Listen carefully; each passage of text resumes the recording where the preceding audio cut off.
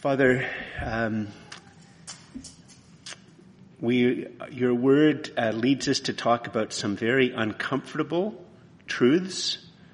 And Father, you know how we have a great habit as human beings to ignore truths that are uncomfortable, to try to do some spin on them. And Father, you know how unpopular this text is for the average Canadian and even the average Canadian Christian.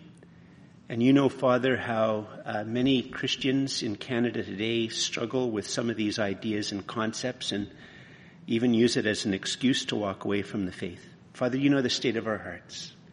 And we know that every word that you caused to be written in your word written was written for our health, for our salvation, for our healing, for our strengthening, for our good.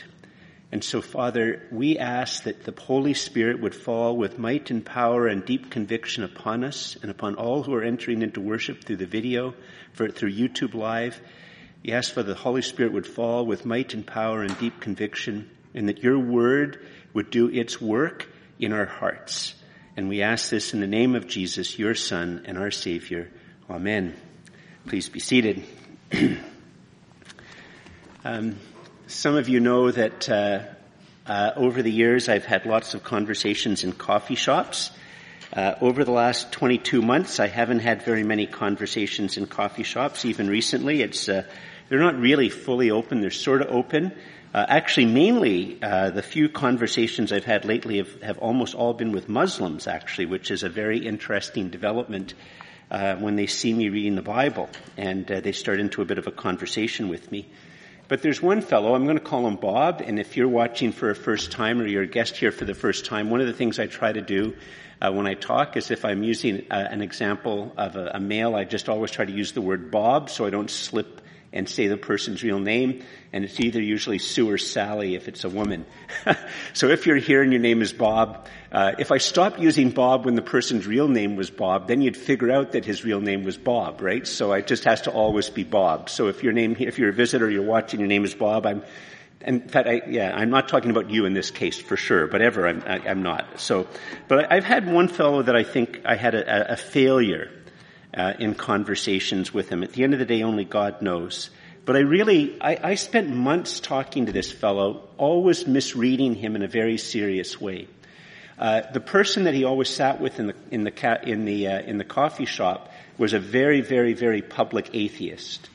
And they always seemed to have very, very friendly conversations. And as I got to know this fellow Bob, I discovered that he was raised in an atheist household, that he got a PhD in one of the STEM fields, science, technology, engineering, or medicine. He had a PhD in one of those STEM fields.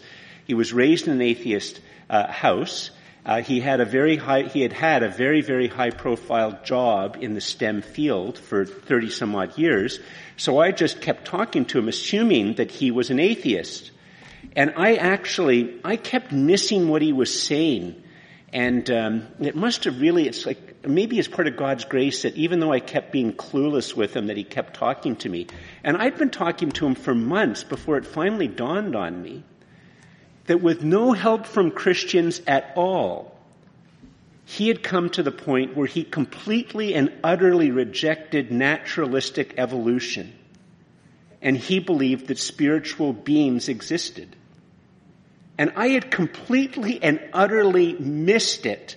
All these times we were talking, we were two ships passing in the night. I just didn't listen. I guess I was just so overwhelmed by his background, and I'd never really come across somebody who all by themselves, completely and utterly separate from any interaction with Christians, had rejected naturalistic evolution completely and actually accepted that minds existed, spirits existed, angels, all those things, they all existed. Then we started to have very, very different conversations just before COVID hit, and then he eventually moved to a different city. Actually, if you're watching, for some odd reason, I'd love to have a conversation with you again if you'd do me the honor and the pleasure. I mention all of this because the text that we just heard, and we're going to look at again in a moment, it makes very clear reference to Satan and to demons. And in Canada, basically there's two camps in Canada nowadays when it comes to things like this. There are a lot of people who completely and utterly reject anything like that as just being against reason, against science, against common sense. It's just kooky. Okay? And then the other camp, which might even now be the majority in Canada, is that they accept that these things exist. It's like a non-issue. Of course spiritual beings exist. Of course spells work. Of course crystals work. Of course there's a spiritual dimension to life. So I just want to say that, over the weeks when we look at Mark's Gospel, and we're going to go through all of it, we're going to take a break actually after this sermon to do more Christmas and Advent things and return to it in the second Sunday in January. We'll return to the series. But today I'm not going to do anything to try to convince those who don't think that demons exist. I will at some point in time, and because it's going to come up again in other texts, I will. But for now, those of you who are watching, who are skeptical, I just pretend it's, just listen to us as you would an anthropologist trying to figure out like weird people groups. But for the rest of you Canadians who accept that such things exist, just to let you know that there's two camps in Canada, but biblical Christianity, real Christianity, is on the side of the conversation that believes that minds exist and spirits exist, spiritual beings exist.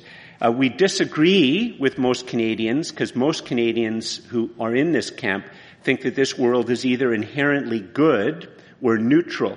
And we Christians disagree with that. The Bible tells that is a wrong way to understand it. But here is a text where you see that Jesus obviously believes in the existence of Satan and demons, and Christians who trust him as their Savior and Lord should also believe the same as well. Now, I just mention that because it's in the context of talking about Satan and demons that these two very, very, very unpopular Canadian ideas, one of them is more of a Christian issue, and the other aspect is just a Christian and secular issue, is that it's in this context that Jesus is going to talk about an unforgivable sin. At least that's how it's often put. And as part of the way he talks about that and deals with some of these issues, he also, in a sense, he never uses the word hell, but he creates part of in a sense, the theological and spiritual superstructure and theology within which hell would be understood. So let's look at the text. Mark chapter 3, verses 20 to 35. We're preaching through the Gospel of Mark.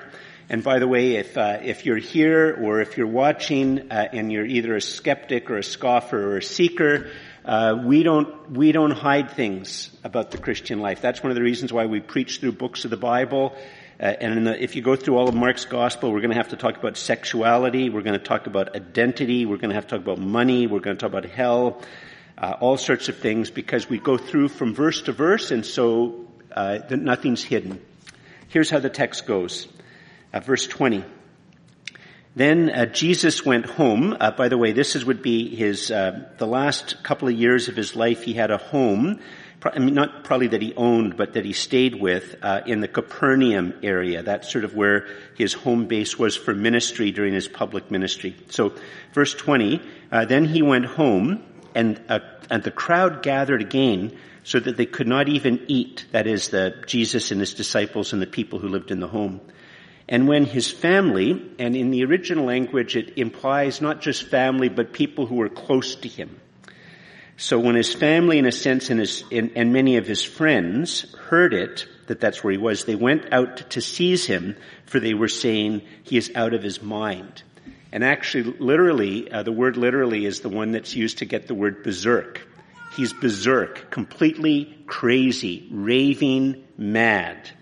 Now, just a little bit of an aside. I'm not going to say much about this in terms of the sermon. I just don't have time. It would be a whole interesting sermon in and of itself. But the thing to note here is that people at this time understood the difference between mental illness and demon possession. They didn't just say automatically that if somebody seemed to be exhibiting weird, hearing voices or all those other mood swings, the things that we would identify as mental illness. They didn't just assume it was demonic. They had two categories. And in fact, you'll see that very clearly in the text, because here in this first text, they use what we would now call a psychological category, that he's mentally ill. And we're going to see that in the very next few verses, they use a demonic category. So it's not, we can be really guilty of chronological snobbery and just think that because we know how to get a TikTok account that somehow we're smarter than people who didn't have flush toilets. It's not the case. You read old writers, they were very smart, very perceptive, and in this day they had this distinction which we've lost. And then now the text goes in a very, very bit of a different direction, although it helps us to see that they do understand the distinction between mental illness and demonic oppression or possession. Verse 22, and the scribes who came down from Jerusalem were saying, he is possessed by Beelzebul, and by the prince of demons he casts out the demons. And just sort of pause here for a second. I haven't really talked about it very much, but when you see the word scribes here, especially scribes from Jerusalem, this would really be like a scribe was sort of a cross between somebody with a PhD, somebody who was a lawyer, somebody who was a public intellectual, somebody who was a judge, and someone who was a community leader. So it would be almost as if, not quite, but almost as if Mayor Watson was also a lawyer and also had a doctorate and also was a public intellectual, and they're all rolled into one. And when it states that they come from Jerusalem, what this means is the elite have come. So in our case, it would be that somebody with a PhD from Cambridge or Oxford or Harvard, who writes for elite journals, and elite media, and is also a lawyer and a judge. That's who's come. Like, this is a top-notch guy, has come from the center of the Jewish intellectual, spiritual, and cultural world. So a scribe is at the pinnacle of the intellectual, the cultural, the biblical, and even in many ways often because of their consultancy role at the very height of politics, all blended in a way that doesn't exist anymore. And so they've come down from Jerusalem and they say that Jesus is possessed. So the interesting thing, by the way, is that what this means is they realize they can't deny that Jesus has been doing miracles. His fame, if you look, you read the other part of the gospel before this, the way the gospel writers work is they record a couple of significant incidents that involve a miracle or a healing or an exorcism, but they also regularly tell you that he did this all the time. And if you go back, there's been a couple of summary statements earlier that basically just say, Jesus was doing this all the time, all the time, all the time, all the time. We're just recording a couple of them. And in fact, in the text that we looked at either last week or the week before, it just said that that's one of the reasons why Jesus' fame without social media had spread so far, even into areas that were majority pagan and mixed pagan Jewish areas, and the Jewish homeland and the center of the Jewish homeland. The fact that he was doing these things had become very well known. So the scribes, these cultural elite, they come and they accept that he's been doing exorcisms and miracles and healing, but they saw this as evidence of something very opposite of what Jesus was interpreting it as.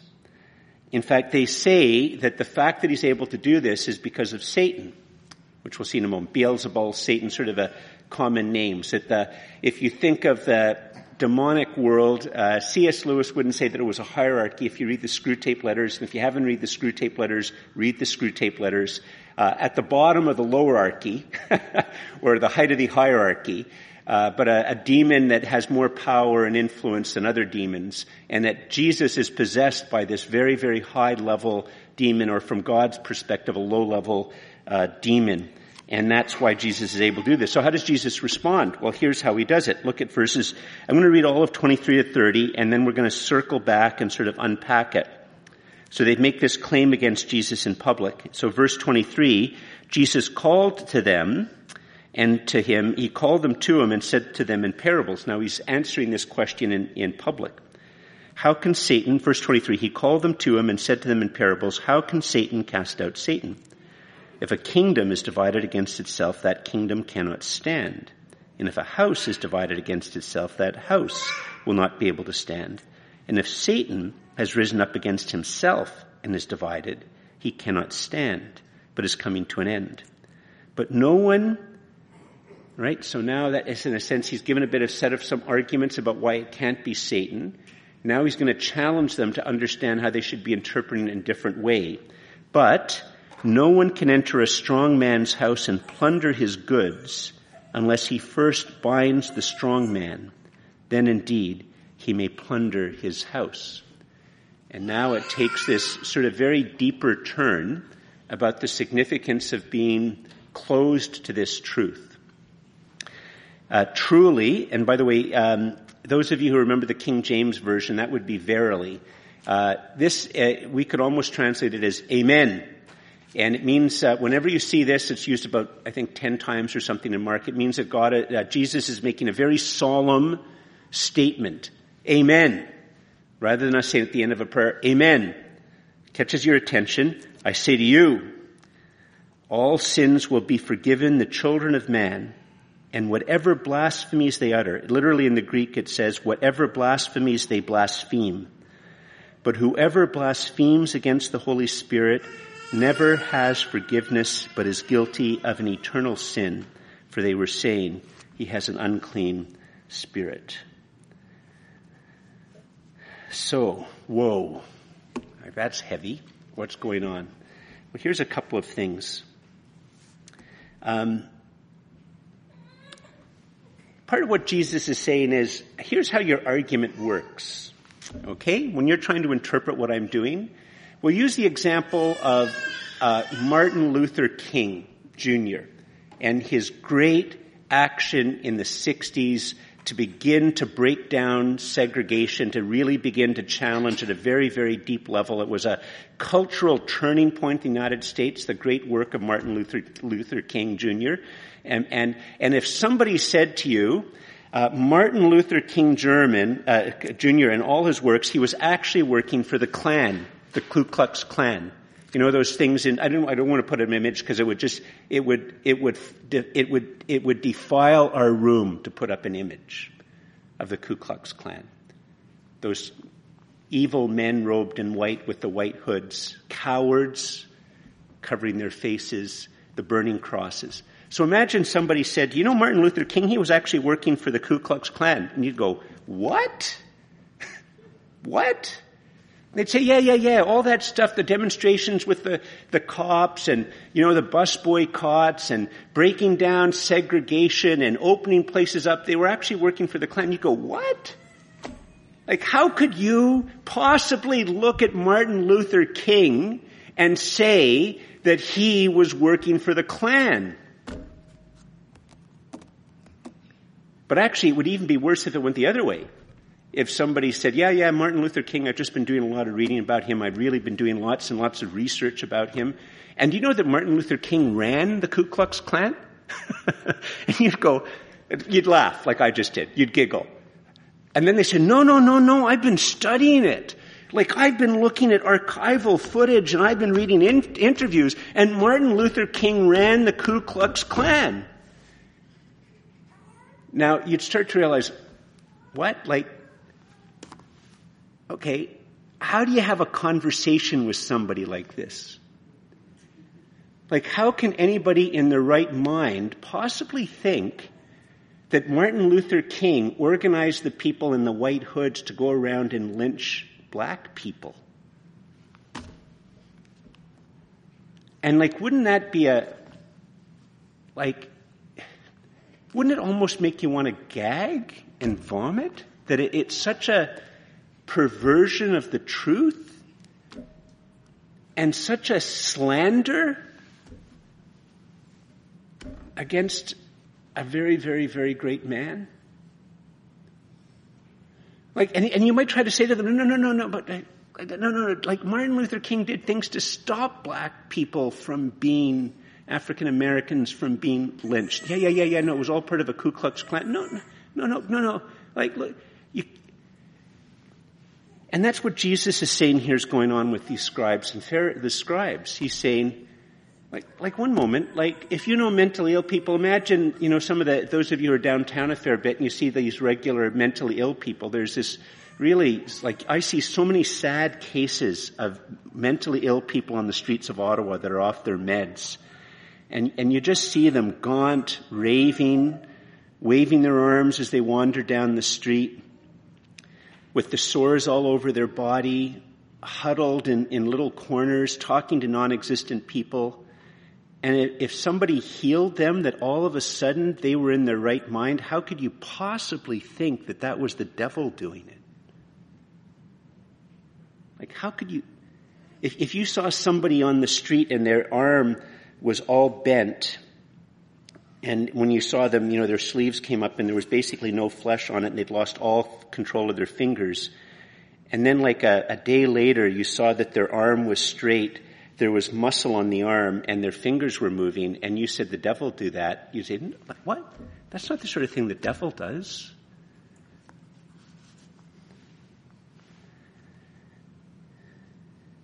You see, what Jesus is pointing out here, like, look again at verses 28. See, look again at verse 27. But no one can enter a strong man's house and plunder his goods unless he first binds the strong man. Then indeed he may plunder his house. Jesus is saying that if you actually look at the evidence, what you see is the strong man of death is being bound. That's why people are being healed. You are seeing the strong man of mental illness being bound, and that's why people are being put in the right mind. You see the strong man of demonic possession being bound by someone stronger still. And that stronger one is obviously of God because it brings life, it brings clarity of mind, it brings healing, it brings a putting away of death. And you're going to see other nature miracles later on as it goes on. And that what you're seeing is not demonic, but what you see is that it's possible to close yourself to the truth. So close yourself to the truth that no truth can penetrate your mind. Some of you have probably heard the old joke. There's a doctor dealing with a patient, and then one day he comes because he's troubling all of his family. It's a psychiatrist, and because he believes he's dead. And so, like, how do you tell a live person that they're not dead? And so then they have conversations about it. They try medication and all of that type of stuff. And every time he comes up with something about, well, you do this and dead men do this, he always has some type of explanation as to why it really just proves that he's dead, not alive. Anyway, finally one day, the fellow comes in and he happens to mention he'd just been watching a movie and murder, and he noticed that one of the things that was very telling is that dead men don't bleed. And the psychiatrist goes, maybe this will work. He's come to the conclusion that dead men don't bleed. So he said, you understand that dead men don't bleed, right? And the guy says, yeah, absolutely. So you can put out your hand. He put out his hand. He cuts him. He cuts him here on the arm, and blood comes out. And the man goes, whoa, doctor, thank you so much. You've shown to me that dead men do bleed. Sorry, it wasn't very funny. Sorry. Anyway, it's so possible to be closed to the truth that and you know, we see this in life. If you think about it for a second, how many people, maybe it's been some of you in the room here, that have had a problem with a teacher or a boss or a coach or a parent. And for some reason, the teacher just turns against you. They put you in a certain category, a bad category, and then it doesn't matter what you do. If you do an act of kindness, it's manipulation. If you accept responsibility, they come up with some other bad, well, of course you accept responsibility. Of course you did that bad thing. We already knew you did bad things. And no matter what you did, it always gets twisted by the person in a bad direction. And we see that it's in movies, it's what happens with bullies, it's what can happen with parents. People will talk about that, just something that Louise and I was watching the other night, and it was this kid talking about how his dad tried to kill him when he was 12, how his dad was an evil man, and nothing he did could ever convince the dad that the kid had any worth, that he was ever any good. Everything would be twisted in an evil way. And what Jesus is warning us about is that there is a way for us as human beings to be like that with God. To be like that with God. Now, why does this matter? Now, obviously, it can matter to a kid to have a parent like that nothing you do will ever show that parent that there's something good about you, or that you've moved in a good direction, that their mind is completely and utterly closed against you. Well, why does it matter? Look at verses 28 to 30. Truly, remember, amen, I say to you, all sins will be forgiven the children of man, and whatever blasphemies they utter. But whoever blasphemes against the Holy Spirit never has forgiveness, but is guilty of an eternal sin. For they were saying he has an unclean spirit. Now we get troubled with the last part, but not realize how amazing the first part is.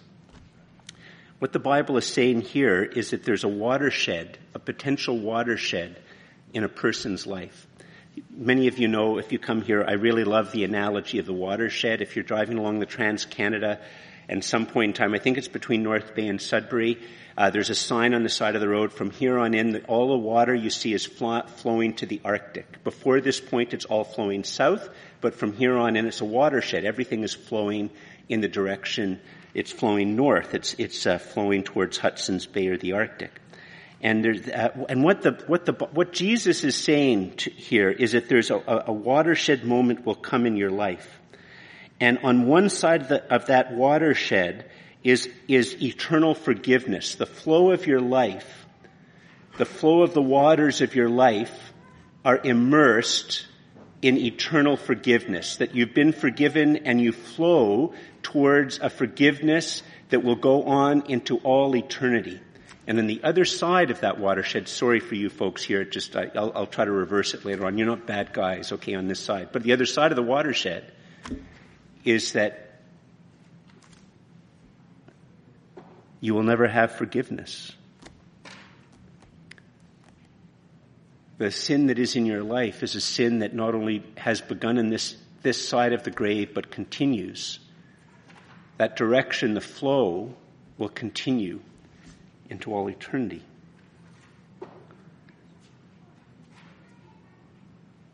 And you see, what Jesus is doing here is he's preparing us to understand what's going to happen to him at the end of the gospel. That his death is not just a mere death, but his death is that which creates a watershed. That you can come to a point in time in your life where you receive what Jesus has done for you by his death upon the cross.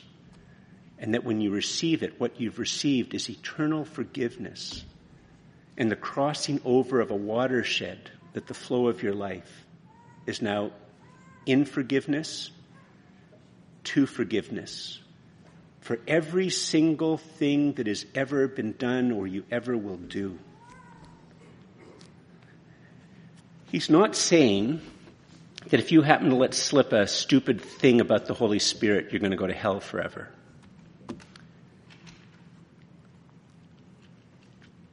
You see, blasphemy is blasphemy is slander. Blasphemy is believing lies. Blasphemy is believing not just lies about a person, but terrible, offensive lies, just as if I was to try to argue to you that Martin Luther King ran the Ku Klux Klan.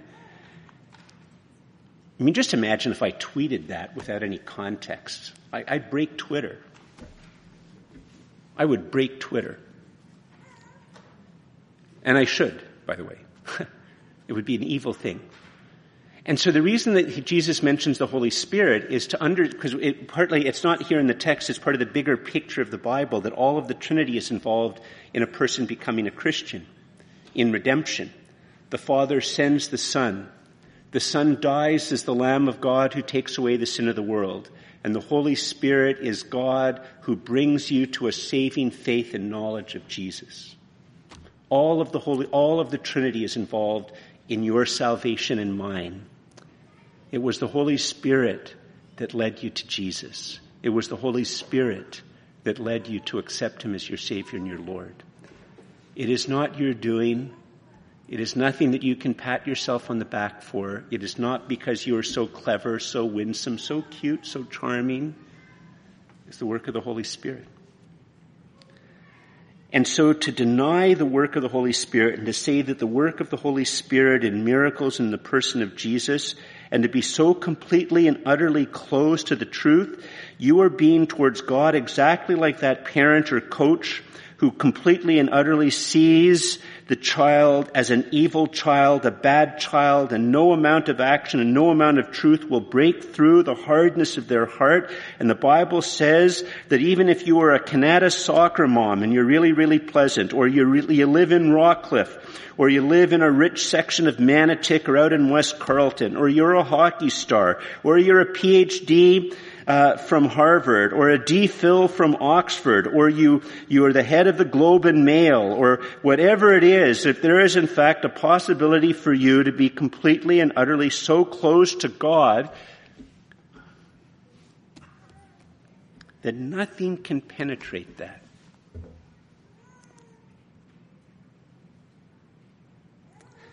See, the other thing about this is that sin is not puny. Sin is not puny. God is infinite. You are finite. When you as a finite being do something that separates you from the infinite God, you have created an infinite distance between you and God. And so only an infinite sacrifice can cover the infinite distance that you have created between yourself and God. Only the infinite can cross the distance between the infinite and the finite. And so this is pointing very powerfully towards who Jesus is and what he accomplishes for you on the cross. It is the infinite God closing the infinite distance between you and God. And an infinite distance which, you can't add to infinity, it's just infinity, but your whole life is just part of an infinite separation from God. And God, in the person God, the Son of God, closes that infinite distance that no finite being could ever cross, and he dies a death that covers that infinite distance and offers you a fellowship and a walk with that infinite, eternal God. And when you accept Christ as your Savior, or know him as your Savior, and know him as your Lord, that eternal life of forgiveness begins and carries on into eternity.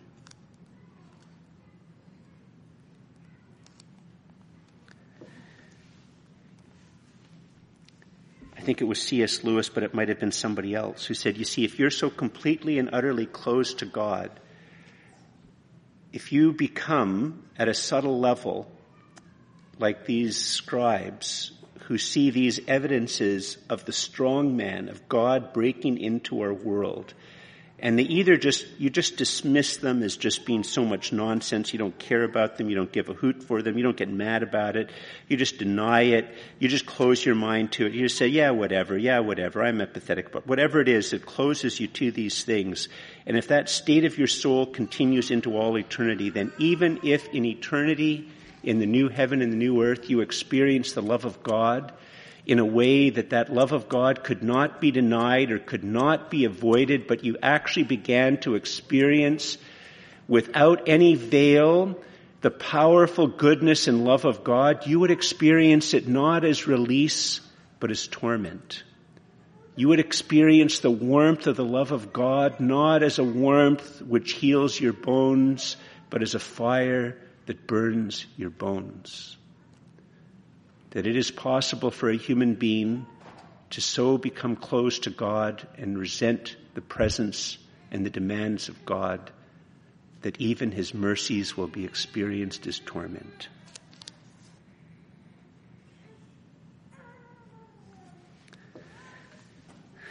So some of you might say, George, that's all very sobering.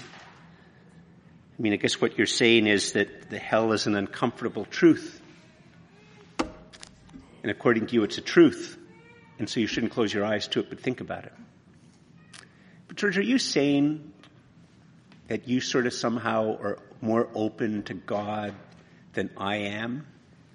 That you're more open to truth about God than I am?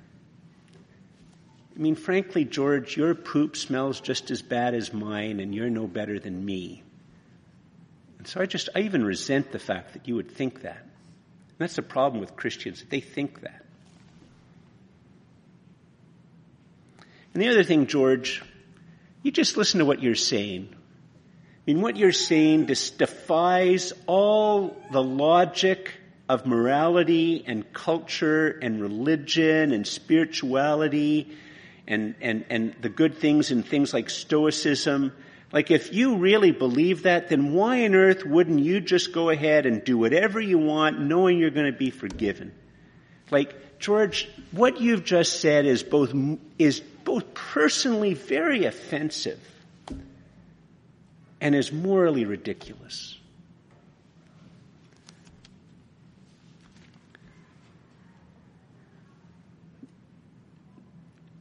And those would be good reactions, by the way.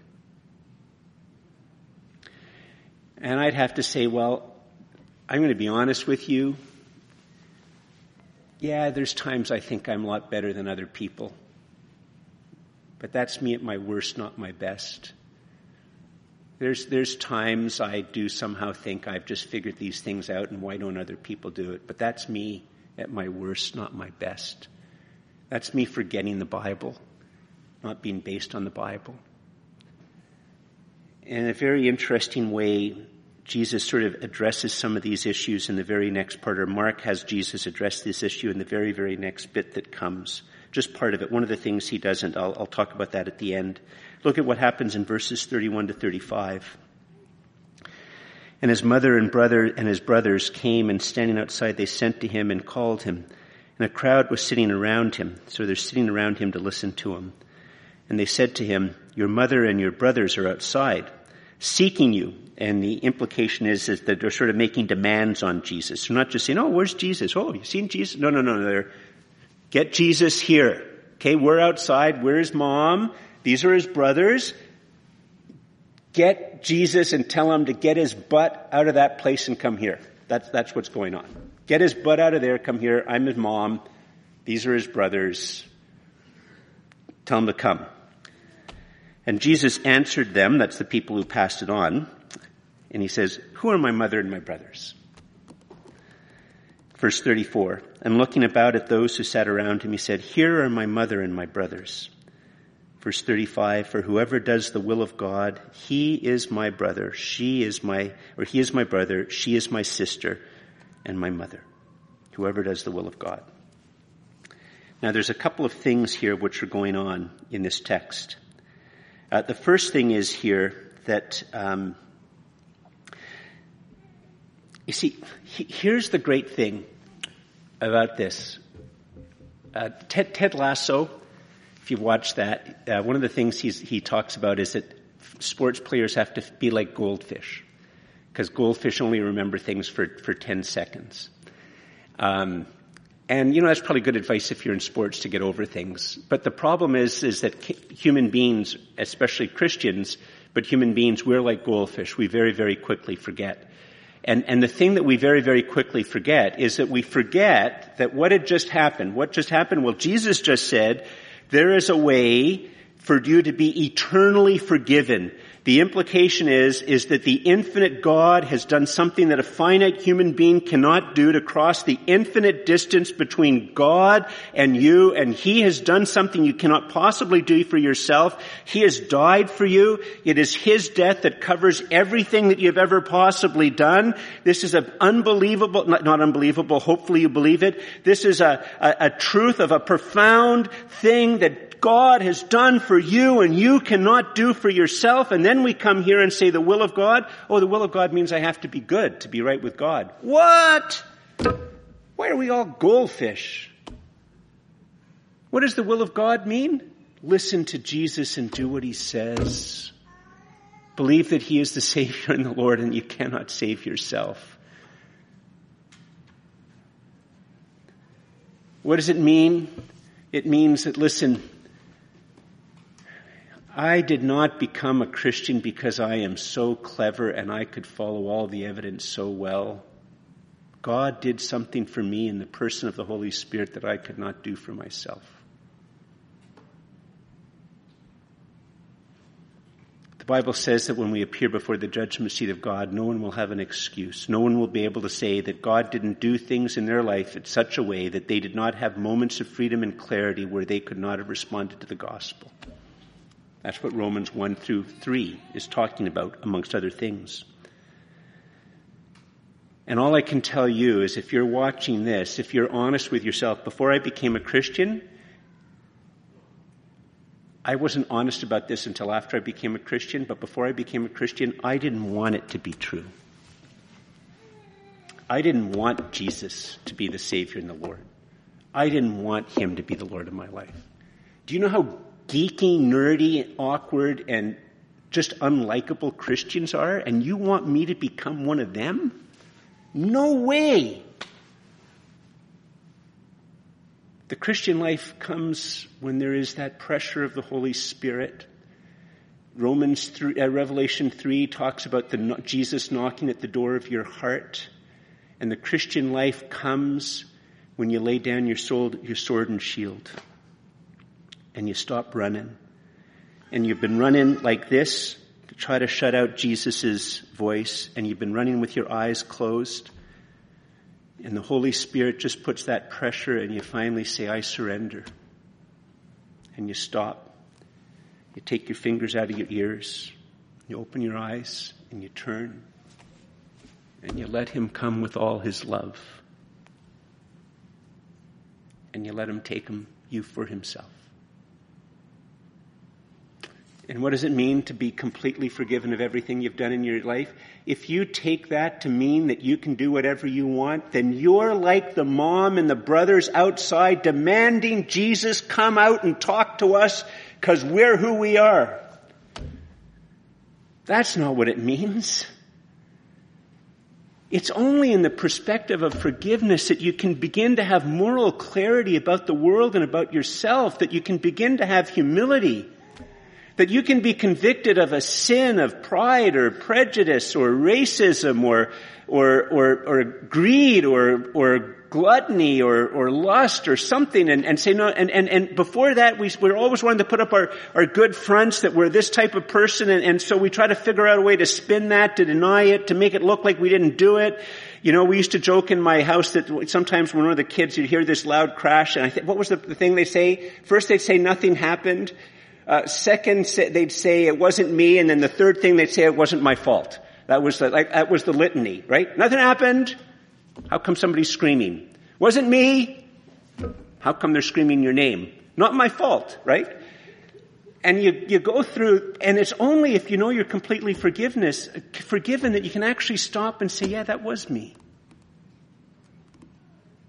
That was me. Lord, help me to see the moral world as it really is. Help me to confront the selfishness and the greed in my life. It's only in that perspective, in that place, that you can actually begin to have true moral improvement at the very, very deep level of the heart as the gospel becomes real to you. I invite you to stand. If you're here and you've never given your life to Christ and you feel that pressure in your heart, all I can say is, just as I used in that example, that's the Holy Spirit knocking. That's God giving you an opportunity to no longer be closed off to him. For God so loved the world that he gave his only begotten Son to the end that all who believe in him will not perish but have eternal life, have everlasting life. That's God calling.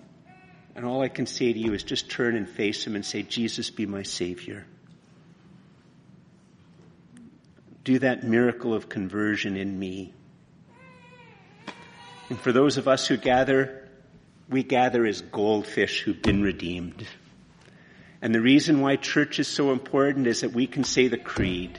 We can gather around the Word of God and be reminded of the gospel and of eternal forgiveness and how we forget it 10 seconds after. We can recommit around the Lord's table that we are the Lord's, that he is our Savior, that we do not deserve salvation, but he has given it freely and fully. We are his. He will never let us go. It is worth following him. And it doesn't matter if legislation says that this is all a pile of baloney, which just happened this week. It's the truth. It's the truth. Let's bow our heads in prayer. Father, we ask that the Holy Spirit would come with might and power and deep conviction. We thank and praise you that you do not weigh our merits, but pardon our offenses. We thank and praise you, Father, that in Jesus, that infinite distance between us and you was closed, that we are now in your arms, that we are your children by adoption and grace, that Christ is our hope of glory, that you will never forget us, that you will never abandon us, that you will never leave us alone, that you will never mock us or deride us, that all you want to do, Father, is have your word come deep within us so that we might be formed by the gospel, might be formed by grace, that we might be formed by forgiveness, that grace and forgiveness might humble us and create within us a longing and yearning to bring you glory, to live a life that honors you and is good for this city, is good for this nation, is good for this world.